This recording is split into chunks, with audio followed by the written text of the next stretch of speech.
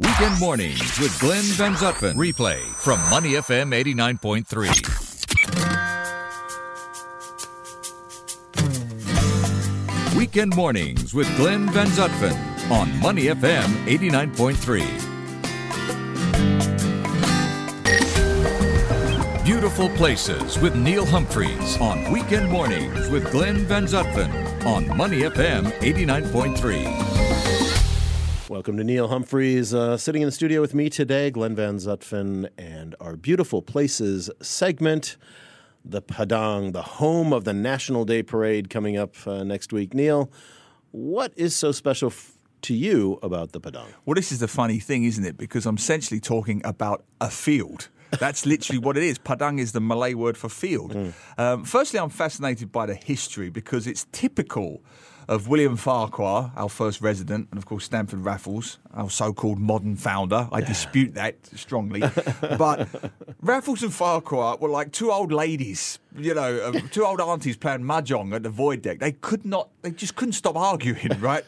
And even the Padang, they argued over that. Because in June 1819, Raffles said to Farquhar, I want to reserve a space, right? I want a space within the boundaries of the Singapore River, purely for public purposes. Okay. Now, this one I have to give Raffles a bit of credit. I'm quite hard on Raffles. But Farquhar, as soon as Raffles left, because, of course, Raffles spent less time here than my mother-in-law, and my mother-in-law probably... She spends a lot of time here, actually. In fairness, she practically lives here, Glenn. But, hey, look, she knows where to get good duck noodles in Sengkang, and Raffles didn't. So there's Raffles. He goes off. I want my field. I want my nice open field, the Padang. Farquhar says, well, because it's so close to the Singapore River, little parts of it I could use for mercantile interests. You know, it's a good spot for traders to hang out, meet, do their deals, and so on and so on. Raffles comes back, 1822, starts arguing with Farquhar again. This is not what I said, Farquhar. Open space for the public. So they're fighting about it backwards and forwards. Finally, in the 1820s, they built some houses around it. Apparently some really nice houses, all of which are gone now. On which side? Exactly where the old Supreme Court now stands, now the gallery. Yeah. They had two big houses built by an Edward Bousted on the site there.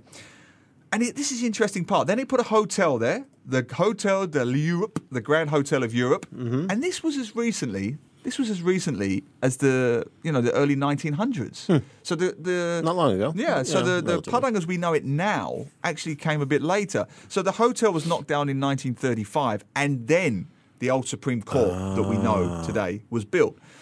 Then you get to the history, of course. We know the history of the place. That was where Lord Mountbatten accepted the Japanese surrender outside the City Hall.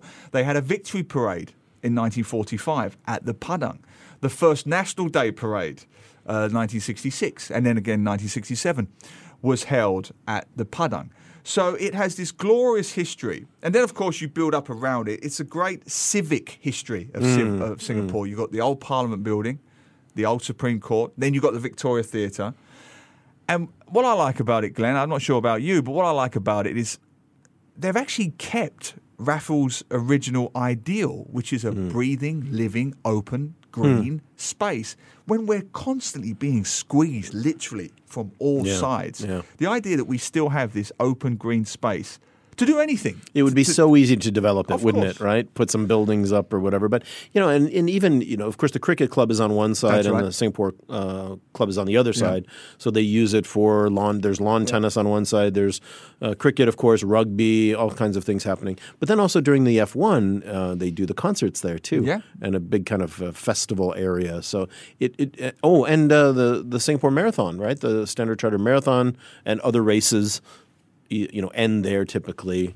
So, it gets so much varied use over the course of a year. And it's absolutely right. The first I think it was Cold Storage Fun Run, Family Kids Run that I did with my daughter was around the Padang, around they closed the road off. Right. So it was almost like a running track, one big running track. But she was 4 at the time, Glenn, and by the time she got past the Raffles statue, she was almost in tears. It's so too far.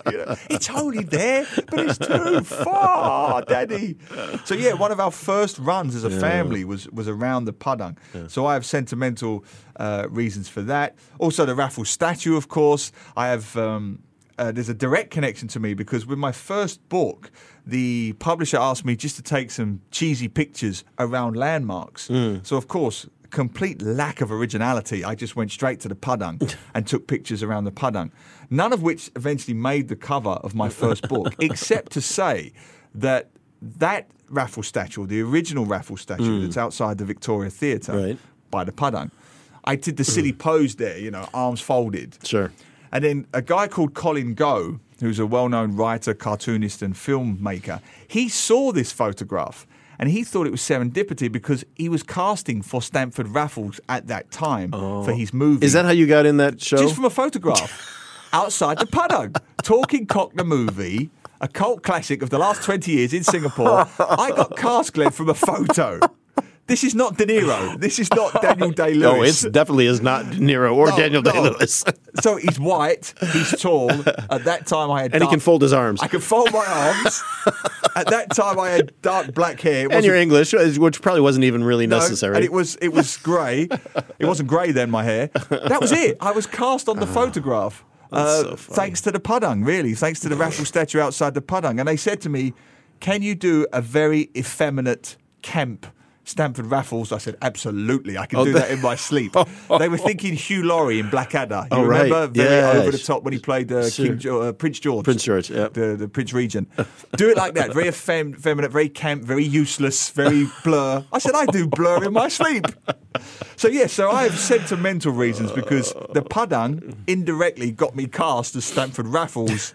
How many decades ago was that now? Oh, too long. I think it was like 2001. But the thing is, because it's now on YouTube, that clip, it never goes away. If Make you type sure you search that in Google. All you have to type is Raffles arrival in Singapore. Yeah. And it's on YouTube. And every time there's bicentennial stuff or there's National Day stuff, it just keeps going round and round and round. So to some people, I'm just that really bad actor who played Raffles.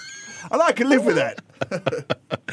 But the Padang is really it's really such a great place, and the crews do an amazing job of keeping that turf. I don't know how they do it. I don't know how they do it either. In fact, I watch them right now. The stands are down there for the National Day reviewing stands, and I watch them put down the layer of I don't know if it was wood or whatever it was over the grass, right, to keep the grass. And that's been there for weeks and weeks. I don't know how the grass stands. Lives. You make a good point there, Glenn, because one of the things about the Padang that is so important to me, I always say this about any historical exhibit or place, it should be preferably a tactile experience. You should be able to touch it and feel it and experience it. You never get told to keep off the grass at the Padang. Yeah, you can go on it, run on it, scoot on it, have a picnic on it, take photographs on it, which is exactly how it should be.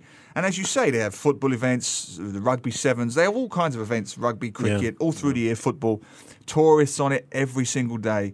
And yet it looks like Wimbledon grass. Yeah. It's extraordinary. And this climate as well. Yeah. We mentioned about climate change, lack of rain. Right. No, the grounds people, the ground staff at the Padang do a tremendous job. One area of that, and I assume it's still considered the Padang, but is just to the east of it, not between the big field and then the road there, Nickel Highway. Yep. And that's that area where the World War I and World War II memorials are. That's right. And there's one, I think, to Queen Victoria maybe.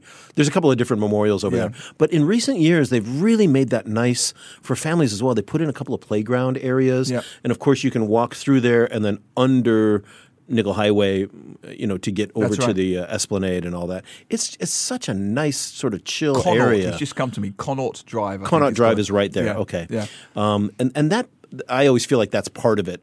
It is part of the it. Padang, and you're so right, because it's just such a jewel of a little place to go hang out. You're so right. And I wasn't aware of it until recently when they had the whole we talked about it, the whole bicentennial projections onto the buildings, which I thought was fantastic. Yeah, it was fantastic. So I took on. I talked about it on here, and I went down there with my wife and daughter. I wasn't aware. We'd parked over at the cheapest car park in the area, over at Marina Square, and walked over. Yeah. I didn't know until I got there that they'd regenerated that small area. Yeah. And what I like about it, Glenn, again, it's that tactile experience for families. You could have done anything. You could have put shrubberies there, flower beds, but they put benches. Benches and seats are so important. They are so frequently forgotten. Benches, seats, slide, swings. little sand pit.